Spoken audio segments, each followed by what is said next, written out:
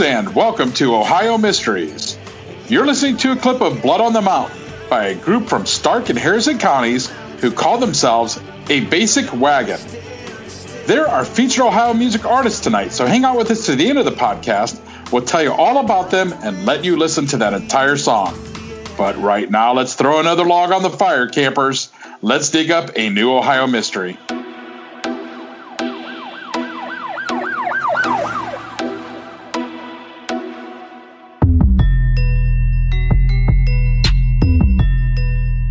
I'm your co-host, Steve Yoder, and with me is our award-winning journalist, Paula Schleiss, who spent 30 years telling these kinds of stories for the Akron Beacon Journal.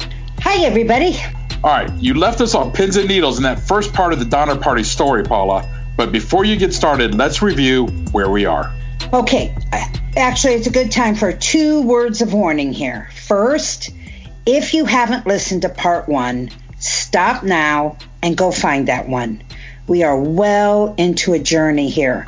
And if you haven't been with us all along, you're going to miss some important context. Our second warning is this. Our first part was pretty mild compared to the topics we're going to explore tonight. I did not intentionally get graphic, but there is no way to tell the story without covering the cannibalism involved. So please be advised of this before you continue. Now, as I told you in the beginning, 3 of the most significant people in this Donner Party tragedy were from Ohio. You've met 2 of them so far. Lansford Hastings, he was that Mount Vernon attorney who turned into an explorer, moved west, and enticed pioneers headed for California into taking his shortcut through Utah. That was a disaster that has now put our Donner Party wagon train far behind schedule, with winter closing in. And you learned about John Snyder, the popular fiddle-playing wagon driver from Ohio, who was killed in a fight with James Reed, one of the wagon train's leaders. Now, Reed was banished from the party after killing Snyder, and he managed to make it to California on his own. But he had to leave behind his wife and children, who are still with the wagon train.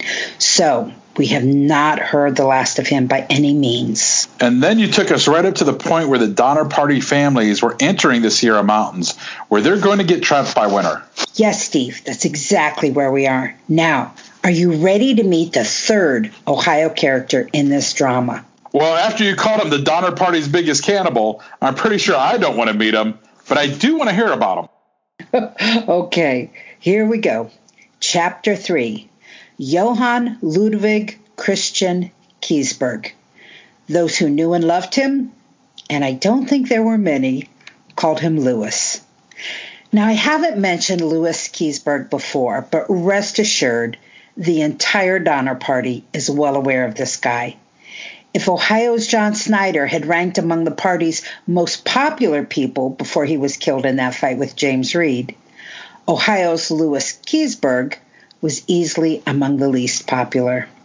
One survivor, Jacob Harlan, would later write that Keseberg struck him as someone predisposed to derangement of mind. And that was his assessment before the tragedy struck. Keseberg was a tall 32-year-old German immigrant with a thin brown beard and cold blue eyes. He was the son of a Lutheran clergyman and highly educated. He spoke 4 languages. He was born in Prussia, which is where he married his young, pretty wife, Philippine. And the couple sailed to the United States in 1942, settling in the Cincinnati area. Louis supported his family as a brewer, and the couple had their first child, a daughter named Ada. But Ohio was not fated to be their final destination. After 4 years here, California was beckoning. Philippine was 23 years old when the journey began and pregnant with their second child. She gave birth to a son, Louis Jr., on the trail. The Kesebergs, they traveled with 2 wagons, and they also had with them an elderly gentleman who was also from Ohio. He's a man we only know by a last name, Mr. Hardcoop. Hardcoop was a cutler by trade and had a farm near Cincinnati. He had a son and daughter back in Antwerp, Belgium, and his long-term plans were to return to Cincinnati after seeing California, dispose of his farm, and then use the proceeds to return to Antwerp. He was upwards of 60 years old and wanted to spend his declining years with his children. Actually, given the Herculean effort it takes to travel to California in this day and age, I'm not sure why he would want to take such a side trip before heading back to Belgium, which is obviously thousands of miles in the complete opposite way. But according to survivors, that's what he had told them. Now, the Kesebergs and Hardcoop hitched their wagons to the Donner Party sometime after Missouri, while the caravan was rolling through the heart of America. Keseberg made an impression pretty fast, and it wasn't a good one. For starters, he beat his wife. Survivors would later write at how disturbed they were by the way he treated her. Keseberg also caught their attention when he lobbied the hardest to hang James Reed for killing John Snyder. If you'll recall, Reed and Snyder paired off when a couple of wagons got tangled up. Snyder was delivering a good beating to Reed when Reed produced a knife and put it in Snyder's chest. This is one of the little mysteries that could never be fully resolved. Half of the witnesses would go on to call the act murder. The other half defended Reed to their last breath, insisting it was self-defense. There was no question as to which side Keseberg was on. After Snyder was killed, Keseberg propped a wagon tongue in the air. That's the long timber that runs the length of the wagon and attaches to the oxen. And he demanded Reed be hung from it then and there, right in front of his wife and 4 children. Well, cooler heads prevailed, and instead they banished Reed from the party without food or a weapon because they considered it a death sentence, but at least it's one his family wouldn't have to watch. If anyone doubted Keseberg's hard heart, they doubted no more 2 days later after Snyder's death on October 7. That's the day Keseberg forced the elderly and ailing Mr. Hardcoop out of his wagon, telling him he had to walk or die. I will say this was a very difficult part of the journey. Most of the families had already dumped most of their belongings on the side of the trail, and able-bodied family members had been walking much of the way, all because they needed to lighten the load for their exhausted, underfed, underwatered oxen. In many cases, the families buried their prized possessions, intending that they might make it back the next year to collect them. This was so serious, there's even a story they told of a man who pleaded to keep the rolling pin that had belonged to his mother. But they made the teary-eyed man toss it as an unnecessary weight. And there were fewer and fewer oxen every day. The Paiute Indians out this way were relentless, slipping into camp on almost nightly basis to steal or kill dozens of the beasts. Now, Mr. Hardcoop, he had walked for a long time already, and his legs had given out days before, which is why he was in the wagon to begin with. There was no way this old man was going to be able to walk to California. Even though other people implored Keseberg to leave Mr. Hardcoop in his wagon, he refused. And frankly, they themselves were unwilling to pick him up and risk the little life they thought remained in their own overworked animals. Mr. Hardcoop, his feet black and so swollen that they had split, was last seen sitting beneath some sagebrush later that afternoon as the last of the Donner Party passed him by and left him in the dust to die alone. There was another incident after that, and Keseberg's role has never been determined to anyone's full satisfaction. It was October 14, and Keseberg was traveling at the rear of the train along with 3 other Germans, Augustus Spitzer, Joseph Reinhardt, and Mr. Wolfinger. Wolfinger had lost the last of his oxen to marauding Indians, so he decided to bury his possessions since he had no way of transporting them anymore. Keseberg, Spitzer, and Reinhardt stayed behind to help him with this job. According to survivors, sometime later, Keseberg rather leisurely appeared back with the rest of the train. He was alone. After that, Spitzer and Reinhardt showed up. Mr. Wolfinger's family asked where he was. Indians, the men said. There had been an attack. Mr. Wolfinger was killed. Well, that was a lie, because in a few weeks, as Joseph Reinhardt lays dying on that snow-blocked mountain pass, he will confess to murdering Mr. Wolfinger and stealing his possessions. There was no reason to doubt this confession, obviously, but survivors noted in their own diaries that Keseberg, for some reason, had possession of Mr. Wolfinger's rifle. No one could explain how that came to be. So now you know a little bit about Keseberg, and we have reached late October, and the Donner Party has reached the Sierra Nevada mountain range. They had some good news here. A man the party had sent ahead to get food from Sutter's Fort in California. He returned. He had 7 mules loaded with provisions, and he also brought with him 2 Native American guides named Louis and Salvador. They were also able to report to Mrs. Reed and her 4 children that her banished husband James had made it to California. But you know the saying, sometimes the bright light at the end of the tunnel is just a freight train coming your way, because there was no amount of good news that could stop what was about to hit them. The travelers were just 150 miles from their destination. They might as well have been on Mars. The Sierra Nevada is a 70-mile wide mountain range. On a good day, it's a hard ride, but in the winter, it's impassable in a wagon. And winter was here. The snow had started to fall. The party attempted one last push over the mountains, but the snow wouldn't stop.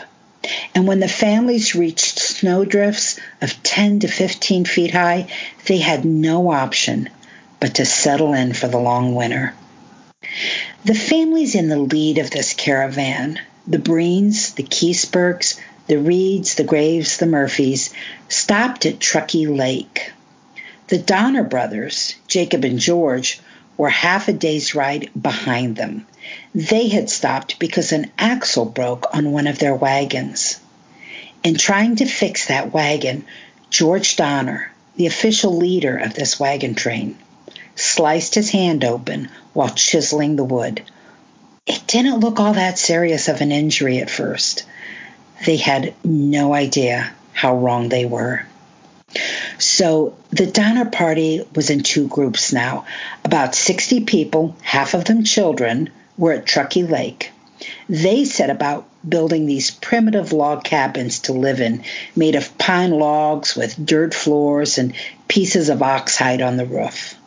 Further back and down the mountain, the Donner brothers and others with them totaled 21 people, most of whom were children. They didn't build cabins. They pitched tents. As poor as these shelters were, they were the easy part of the equation. The real problem was food. The new provisions brought on those mules from Fort Sutter went quickly. They had to feed 80 people. Then they slaughtered their cattle. Then their beloved dogs. When that was gone, they boiled the ox hides into a glue-like jelly, a repulsive but edible substance. Ox and horse bones were boiled repeatedly to make broth. One family would later talk about how they picked apart the oxhide rug that they had put in front of their fire pit. They roasted the pieces and consumed that. And when that was gone, they started eyeing several members of their party who had died since they pitched their camps, people whose remains had been stored in the snowbanks. The survivors were suffering hypothermia and starvation.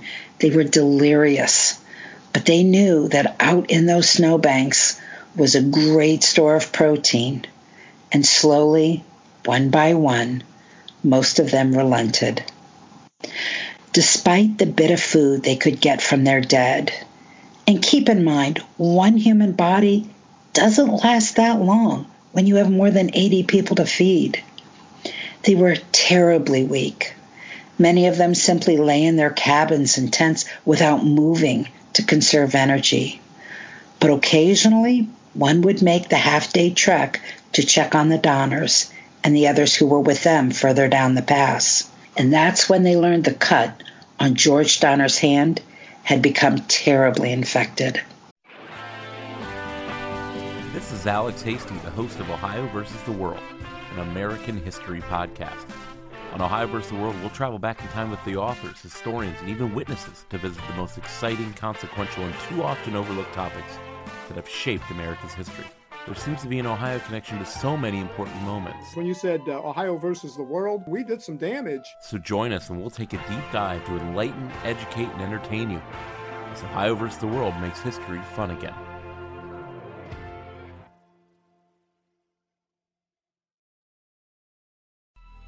Coming up on 5 Minute News, I'm Anthony Davis. You might think it's partisan because maybe it's critical of one side or the other, but it's not. It's just the truth. And I think that's also something that's kind of unusual for Americans listening to the radio or to podcasts, because the news landscape in the States has been so partisan for so many decades. So 5 Minute News is verified, truthful, independent, unbiased, and essential world news daily. In January, there were 2 attempts to try and send people for help. James Reed's wife, Margaret, led a group of 3 women and 1 man toward the West Slope, hoping to find someone who could bring food and rescuers to the others. They were gone just 4 days when a blizzard turned them back. Franklin Graves, he made the next attempt. He fashioned 14 pairs of snowshoes using ox bows and hide, and he led a party of 17 men, women, and children on foot to try and cross the mountain. Historians would later label this group the Forlorn Hope Party. This group became hopelessly lost. After weeks of rambling with no direction, one of their members, Patrick Dolan, proposed one of them should volunteer to die in order to feed the others. But in the end, nobody had to volunteer. People in this unsheltered party started succumbing to the elements, among them Patrick Dolan. They took him up on his offer. The Forlorn Hope Party ate him and others who had died, taking care to keep the meat separated so no family member had to eat the flesh of a relative. And when that food ran out, some of them began eyeing 2 people in their party that they thought were expendable. Louis and Salvador, those Indian guides that came back from Fort Sutter with the food right before they had started up the mountain. Louis and Salvador had refused to eat human meat and had been without food for 9 days. A man named William Foster used that as the excuse that they were going to die anyway, and he shot them both so they could be eaten. 33 days after leaving the camp at Truckee Lake, the Forlorn Hope Party made it to the Sacramento Valley with the help of an Indian tribe and a rescue team sent to fetch them. Of the 17 who had set out, only 7 were still alive. Now, back in California, James Reed had been desperately trying to put together a rescue party, But the military in California, they were actually in the middle of fighting the Mexican-American War. And that effort had taken up most of the able-bodied men.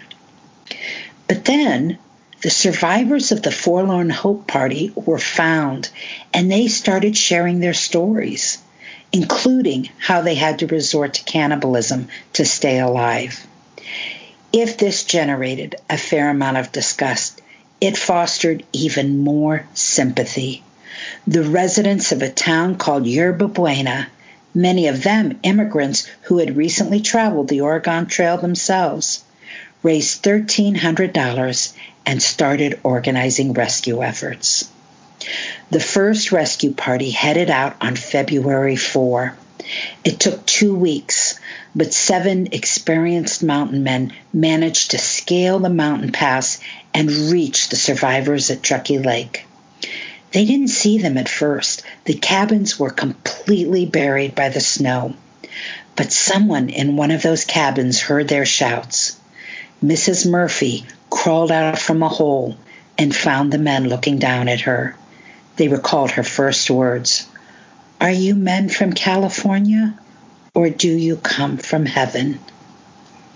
The relief party doled out food in small portions, concerned that it might kill them if the emaciated migrants overate.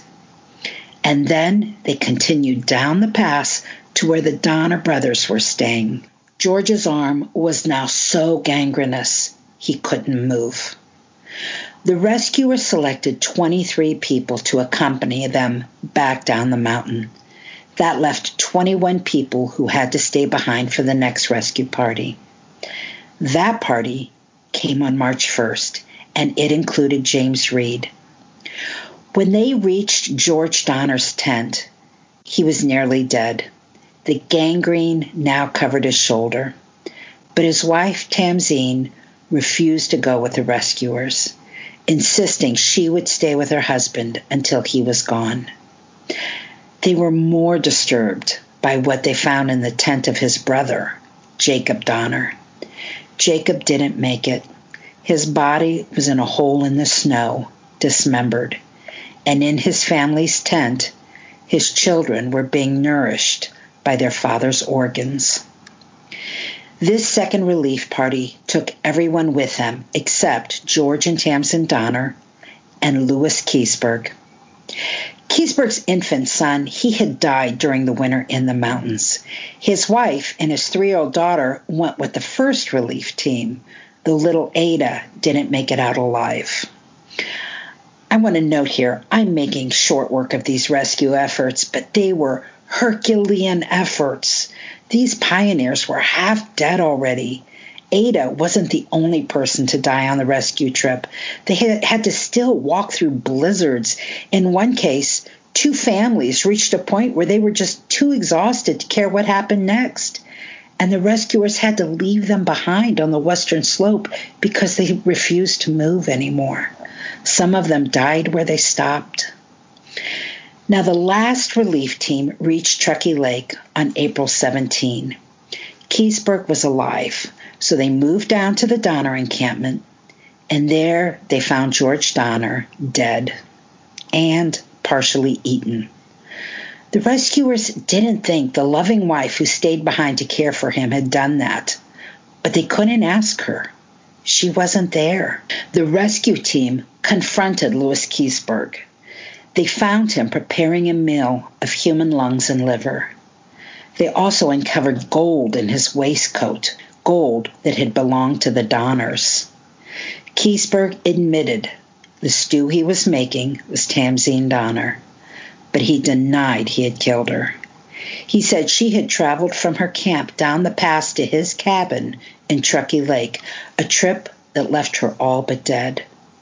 She asked him to find the gold that they had been carrying and get it to her children who were now at Sutter's Fort. That's why he had it in his possession, he said. She died that night as she lay in his cabin. Only then did he eat her. The rescue team thought this story was a little suspect, but figured if someone wanted to challenge him, they could do it in a California courtroom. Keseberg became the last member of the Donner Party to arrive at Sutter's Fort on April 29, 1847, where he was reunited with his wife Philippine. News of the Donner Party tragedy made headlines in newspapers all over the country, and Keseberg was vilified, mostly because of the stories told by the men in the rescue parties. He was portrayed as someone who didn't just eat human flesh reluctantly, but even preferably. Some journalists dubbed him the human cannibal and called the death of Tamzine Donner murder. Keseberg may have been his own worst enemy in this image being painted of him. One story goes that Keseberg would get drunk at the local bars and brag about his cannibalism, saying human meat was more delicious than California beef, and that Tamzine Donner's liver was the sweetest bite he had ever tasted. And other survivors contributed their memories of him. One child said Keseberg had taken a small lad to bed one night to comfort him, and the next morning the boy was dead and hung up on the wall of his cabin like a slab of meat. This is probably the biggest mystery of the Donner Party that we have today, Keseberg's role in it. He was clearly cast as the villain for decades, but modern historians have tried to clarify some things. They think a lot of the actions credited to him may be untrue. And modern-day doctors said even if he did say or do some of those things, it might not have been completely his fault.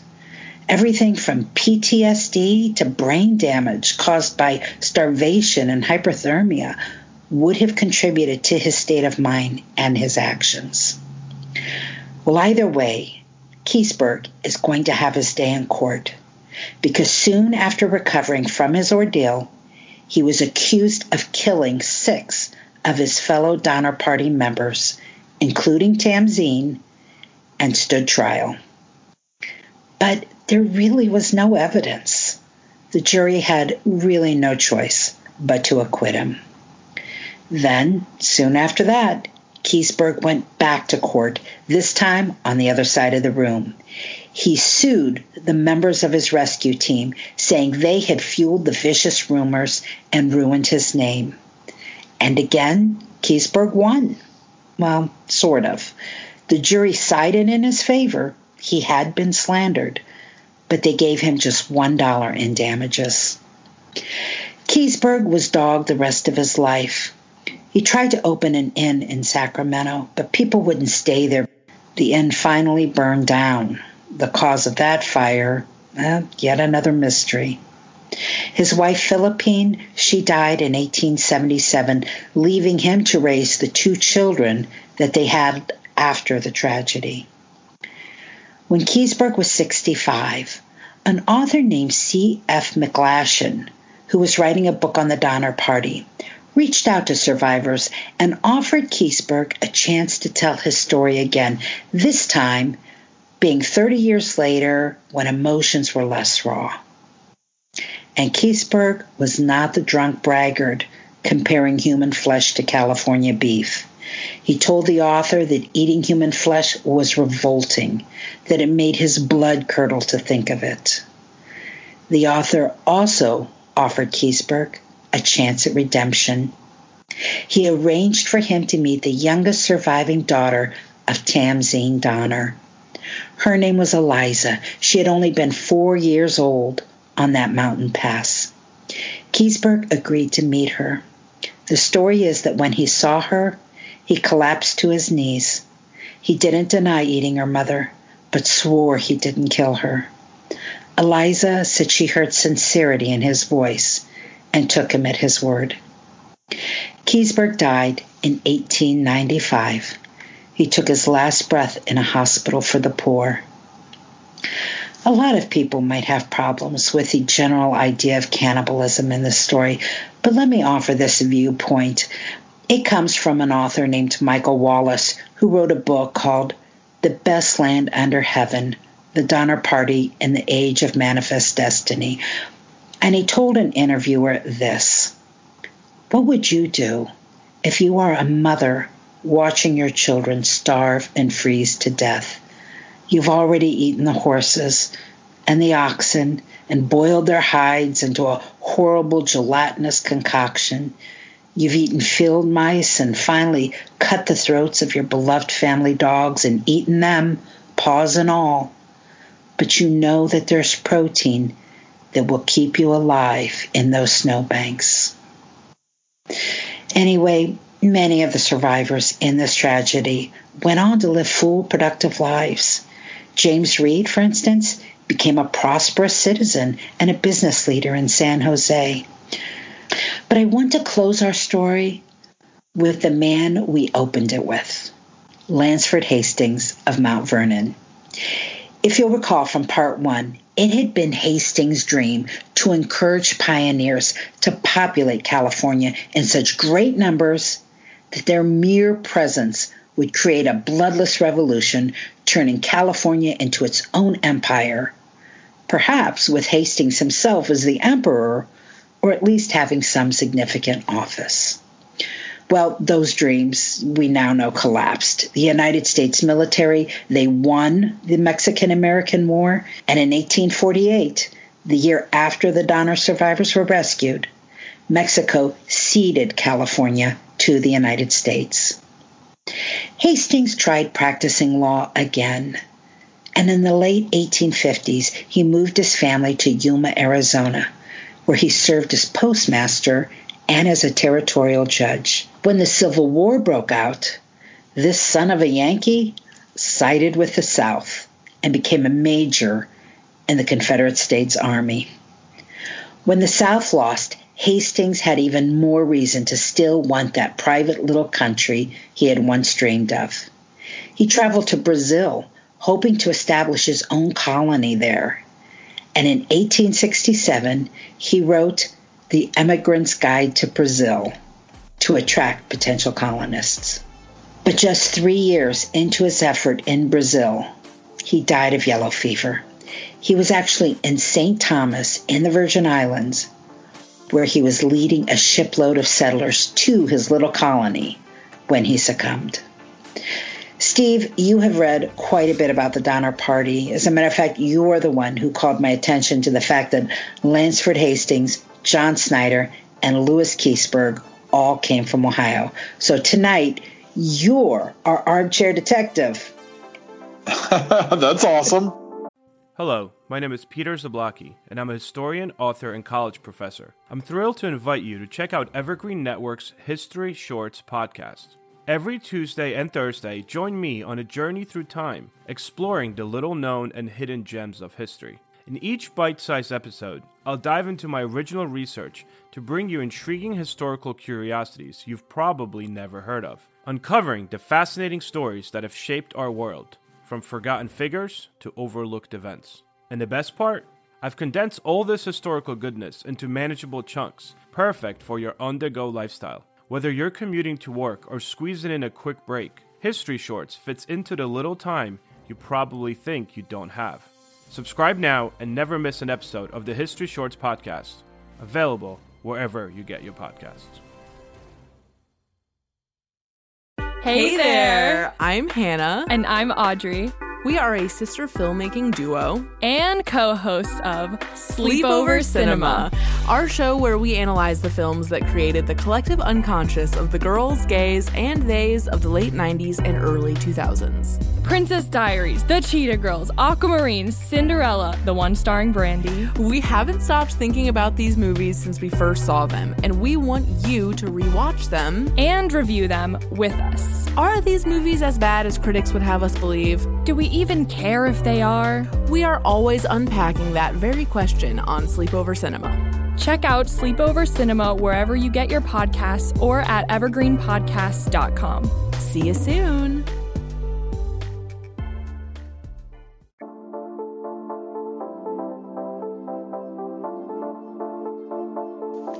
So let's chat. You know, the Donner Party experience could fill a series of books, and it has. Right. Survivors kept diaries. It's just a very well-preserved piece of history. So I had to, obviously, we couldn't share a fraction of what this journey was about. So rather than reviewing a lot of what we talked about, why don't we start by you telling us some parts of the story that I didn't include, but really stuck out to you in your own research? Okay. Well, what intrigued me was the Donner Party wasn't even the most deadliest party, the wagon train that year. It actually belonged to the brother of Joseph Meeks, who was a very famous mountain man, Joseph Meeks. Probably more famous than Clyman, actually. And his name was Stephen Meeks. He led this train through a shortcut, just like the Donner Party, but this was up towards Oregon more. And this was the same year? This was the exact same year. Wow. And in some places, there were bodies stacked 6 deep from typhoid. And they wanted to get their hands on Stephen Meeks. It was kind of like the Donner Party where, they were kind of spread out. So Stephen Meeks was actually days ahead. So he would leave notes just like Hastings and, for the party. But he did not want to go there because he thought they would hang him. Well, unbeknownst to him, you mentioned Elijah. Was Elijah White? Yeah. He went to Oregon and he came up with this draft of the independence for Oregon to take back to Washington, D.C. And they were actually taking another famous mountain man to help them lead their way. And his name was Black Harris, Moses Black Harris. And they called him Black Harris because he was black. Wow. Yes, he was actually considered the best mountain man when it came to snow, cold and snow. And luckily for Stephen Meeks, Black Harris looked at the declaration and found out that Elijah changed some words, making him pretty much the ruler of Oregon. And Moses was like, you know what? I'm out. And he ended up staying at what they call the Dells in Oregon while the Elijah left. And luckily for Stephen Meeks, Harris was there, and Harris came and saved that whole wagon train. And I could go into detail about what he did. What he did was unbelievable, but he literally saved so many more lives. Now, the Donner Party lost a little bit over 40 people total, about half their party. How many people died in Meeks' wagon train? 50 plus. Wow. Well, I guess it's clear the Donner Party would have certainly been more sensationalized just because of the cannibalism involved. And, what I didn't know about this, or what I had forgotten if I had ever remembered it, was that this was something that California they were watching this. They knew those families were up there in January. The last one wasn't rescued until the very end of April. So they had 4 full months where they knew this drama was taking place, trying to send out rescue parties, trying to bring these people back. It was something that was very live, very going on in their communities. They knew it was going on. I think that was kind of a remarkable aspect of this whole thing. Right. We have to remember that when you go to make a trip like that, you leave April and you're supposed to be there in September. They were barely out of the desert in September, and I think it was September 16th. That's when they sent Stanton, who ended up running into Reed later, ahead, to California, and he would actually pass through that a couple of times going to California for provisions. He was one of the most important people in the Forlorn Hope because he'd been through that pass so many times. Actually, unfortunately for Stanton, when he was in the Forlorn Hope, he was actually a very short man, and he was more susceptible to snow blindness. So at one point, he just sat down, put his pipe in his mouth, and just stayed there. And that's how he was going to go out. Right. And he's the one, he spent over a month bringing those mules full of food and the 2 Indian guides to the party. I mean, he certainly did his share. Correct. Hey, I know you know a story about Abraham Lincoln. Why don't you relate that? Because that is a pretty cool little piece of trivia. Sure. As a matter of fact, let me go this into a little bit more of a historical order, because I have something that you don't even know. Tell me. So right before the Reed Party set out, I think this was probably about February, a group of soldiers stormed a fort in California that was run by pretty much the governor of California, the Mexican governor of California. They were banging on his door. He woke up. He put his finest suit on. His wife was pleading for him to run out the back door. He said no, because really he didn't think it would be too bad if California fell into the United States. He thinks Mexico's kind of ignored them anyway. He opens the door, and they come storming in, and he breaks out the champagne. They start writing, the surrender of California, and a couple hours later, outside there is a man creating a flag for the Republic of California, and he's drawing a bear with a star on it. Now the Indians thought, that's kind of weird. Why does that look like why is there a pig with a star on it? It was a pretty bad drawing. But that was actually the nephew of Abraham Lincoln. Oh, yes, he's the one who designed California's flag. Correct. Okay. He was actually the nephew of Lincoln's wife, Mary Todd. Yeah. Yeah. So that's kind of cool. That is. Back in Springfield, Illinois, Abraham Lincoln actually considered going on the trip to California. He decided not to in the end because he had a pregnant wife and a brand new daughter. Him and Reed were very good friends. I believe Abraham Lincoln was his attorney, and they fought in the Black Hawk Wars together. Yeah, well, I read an account where Reed had said Abraham Lincoln was standing there as they took off. He went to see them off. And as their wagon trains are leaving, there's Abraham Lincoln saying goodbye to them because he had come pretty close to being part of it. Another thing I wanted to bring up is what the pioneers didn't realize is they weren't dying from hunger. They actually thought that they were dying from hunger. They were actually dying from hyperthermia and hypothermia. The difference is going way above your body temperature and going way below your body temperature. And that would actually happen even if it was cold outside. So they were dying from all of that. And of course, the starvation wasn't helping because they weren't able to get enough energy. But truly, the body can live without food for a very long time. And they just did not know that. Some of the proof that they were dying from hypothermia was Patrick Dolan. Foster remembered that a trick from he was in the cold before, but they would all lay under blankets stacked together and have their feet in the middle. And there would be somebody up in the middle who would kind of be propping up almost like a big giant tent, and they would trap their body heat.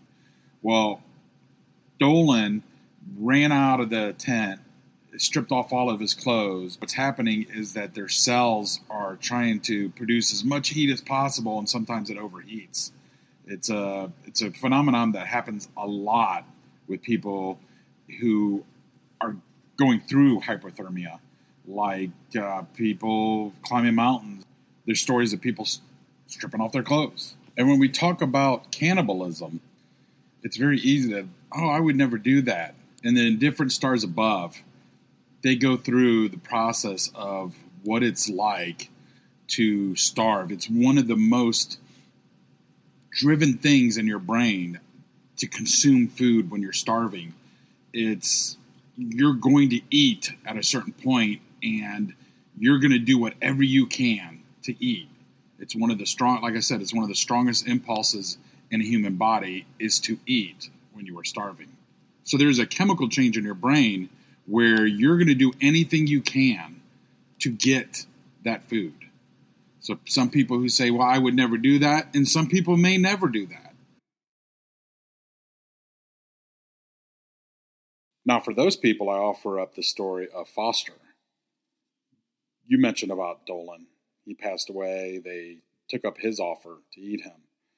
Well, the story is that Dolan came up with, let's all draw straws. Shortest straw, we kill, we eat.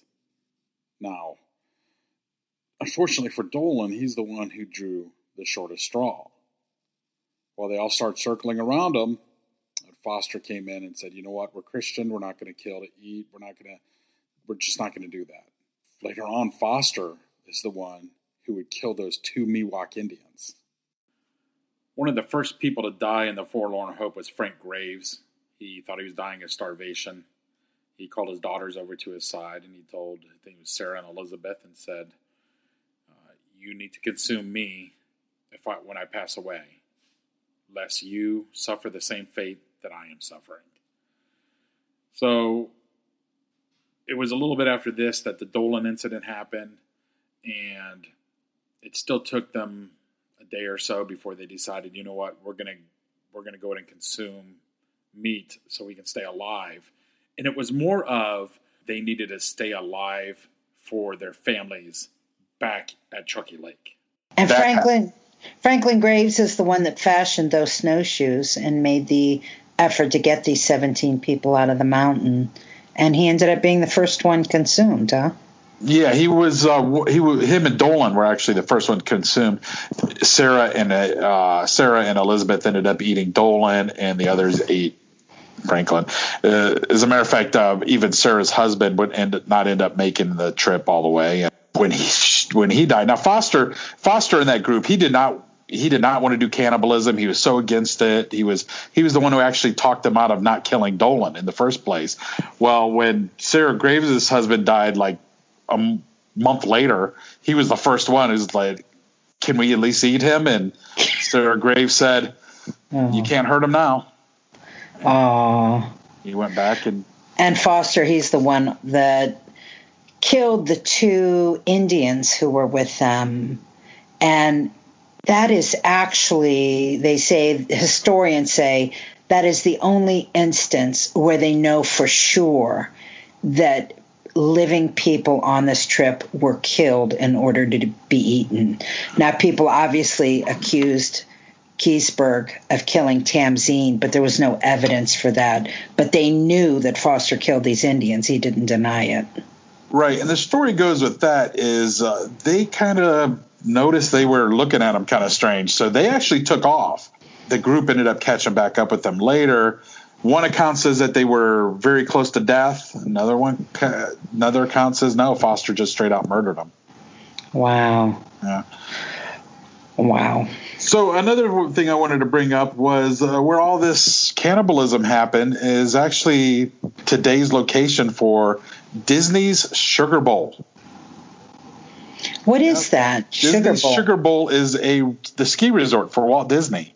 And where most of that cannibalism happened there. It actually gets about 500 inches of snow a year. It's really one of the deepest places where you can find the snow. I mean, on average, there's 200 inches of snow up there every day during the wintertime. Hello, everyone.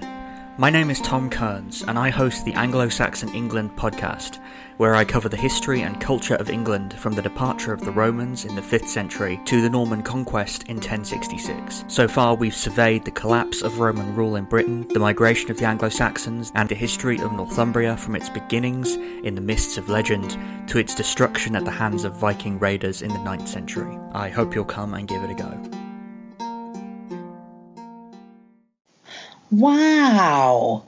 Yes. That is really interesting. So a place that had such a history of such terrible tragedy is a place where people go for joy. And that's happiness. Right. That's Some really of them probably interesting. don't even realize that, they're skiing past places where people were very desperate. Yeah.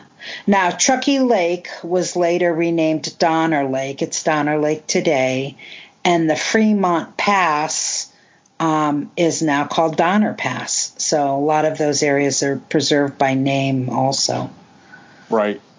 There's also a memorial set up there for the Donner Party, too. I thought you would like this, though. In analyzing the death patterns among the Donner Party, it was found that females who were older than 5 but younger than 50 and members of large families had the highest survival rate. Of the group's 53 males, 28 died, while only 8 of the 34 females died. That means if you were a female, you were twice as likely to live. Women have a greater percentage of surface fat that insulates them against the cold. Females also consume energy less quickly than men. I totally believe that. Because, yeah, women have more fat. And, just when you're dieting, men lose weight a lot faster than women. Metabolism just isn't the same. So I could see them totally retaining their weight a lot easier than men. Men needed more food, and they weren't going to get it. So 5 women and 8 men made up the Forlorn Hope that made that 33-day trip. 7 died, all of them men. Wow, so all the women made that. Yeah. They think the biggest reason why women survive is because of the personality trait, namely a female temperament that relies more on cooperation than aggression, which men are. Also meant the difference between life and death out there. 2 of the Donner Party men died as a result of murder before the group even reached the mountains. So that shows you men are more aggressive. And the women are more willing to work together to make something happen to benefit the group. Very interesting. Wow, that's a really interesting statistic. Yeah, it was towards the end of the Forlorn Hope. It was the women who were pushing the men, like, we got to keep going, and they thought it would take only 6 days, but it turned into 33 days. And that was what was crazy. And there was one point where if they would have just went, they couldn't see past this ridge.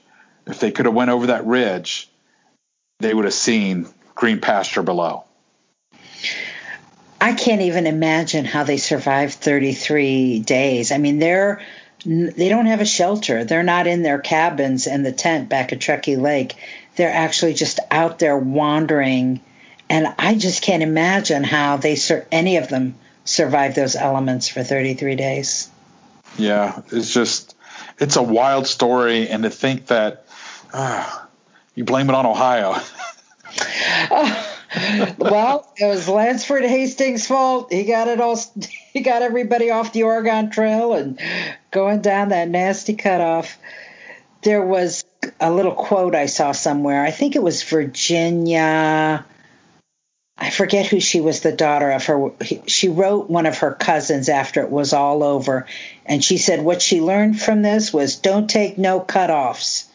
And I thought, if we lived today, that would probably be a saying on hats and shirts. Right. Don't take no cutoffs. Don't take no cutoffs, yep.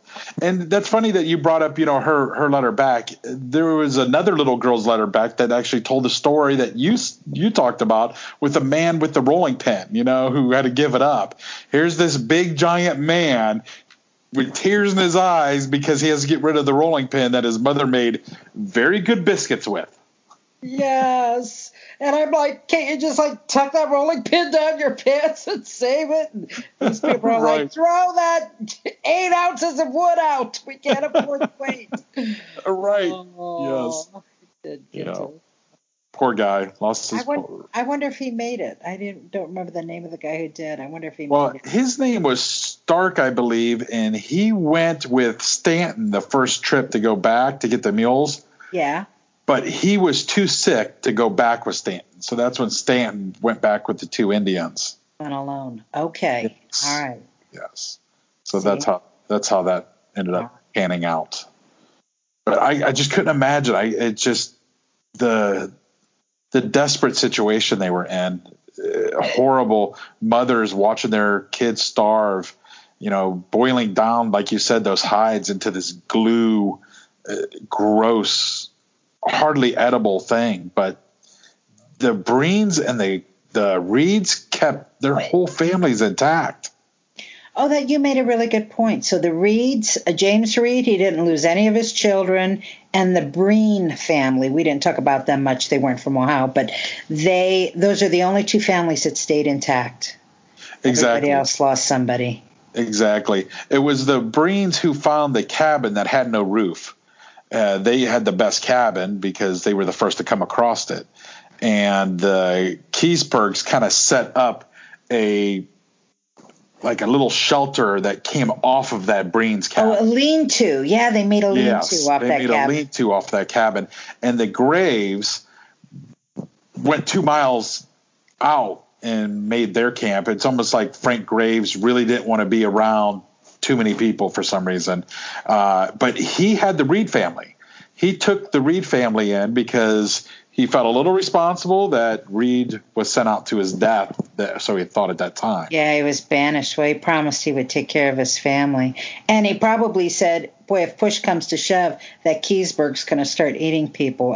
I want my family a couple miles away. Right. Oh, my Lord. But, like I said, it's so interesting. When I found out there were so many Ohio people involved, I was like, I got to tell Paula about this one. I'm glad you did. It was a lot of work trying to boil this story down into 2 episodes. So listen, if anybody likes this story and they want to know more, The Indifferent Stars Above is a really good book. There are several books about it, but that's the one that really got Steve's attention. Just go find a book. Yes. Well, Steve, thank you for being our armchair detective tonight. Oh, it was my pleasure. I'm a big fan. I like you guys. I tell everybody about you. Well, just share us. Share us with your friends and family, Steve. That means the world to us. That's right. Well, that's it for tonight, listeners. For photos, news clippings, and more on this and every episode, hop on over to our website, ohiomysteries.com. And that brings us to tonight's featured Ohio musical artist. A Basic Wagon is the name of an alternative rock group out of Stark and Harrison counties that specialize in very short songs. The song we're using tonight, Blood on the Mountain, is just over a minute long. A Basic Wagon is made up of Josh Arthurs on drums, lead vocals, and percussion, and Nathan Mitson on everything from guitar and keyboard to ukulele and accordion. Josh told me, our lyrics are written in a way that they can be interpreted to mean many things. Blood on the Mountain, for us, is about feeling lost and feeling as though you have no identity and de-evolving into something that is maybe not even human. Steve, I swear to God, he said this. It was completely random that this band offered this song while I was writing this episode. So, of course, it seemed fate. Anyway, A Basic Wagon has released 3 albums of what they call micro songs, and they say that's their way of unshackling from the pop music format, and it's a great option for people who get bored easily. Their latest album is called Glowing Nowhere, and it can be streamed or purchased anywhere you get your music. You can also follow them on Instagram and keep up with their activities on their website, abasicwagon.com. Well, let's have another listen to Blood on the Mountain by A Basic Wagon. And we'll see you here next week for another episode of Ohio Mysteries. Hey, everybody disappear. Identity crisis. Let go of what they will. Hey, calling every animal. I am one of you. So come and take what you will. There's not much left of me. There's nothing left to feel. Get lost in the mountain, but I won't stand still. It's a good foundation. Yeah, I might get killed. There's blood on the mountain, but I won't stand still. If it's not mine, I'm not buried. And I know it's real, yeah.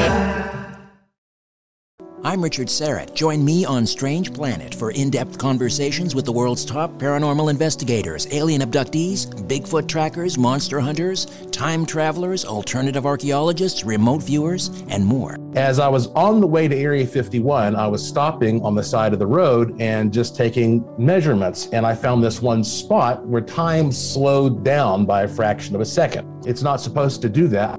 From the 2 big categories, animal mutilations and human abductions, you have to conclude that genetic material is being harvested. Well, I reached for a rifle, and I turned and looked, and it was already moving away, and it was descending the bluff. There's no way any human could have went down it. It was probably a 75-degree angle straight down, almost. On Richard Serrett's Strange Planet, we're redefining reality. Listen now wherever you get your podcasts. Do not go any further. Turn around go home.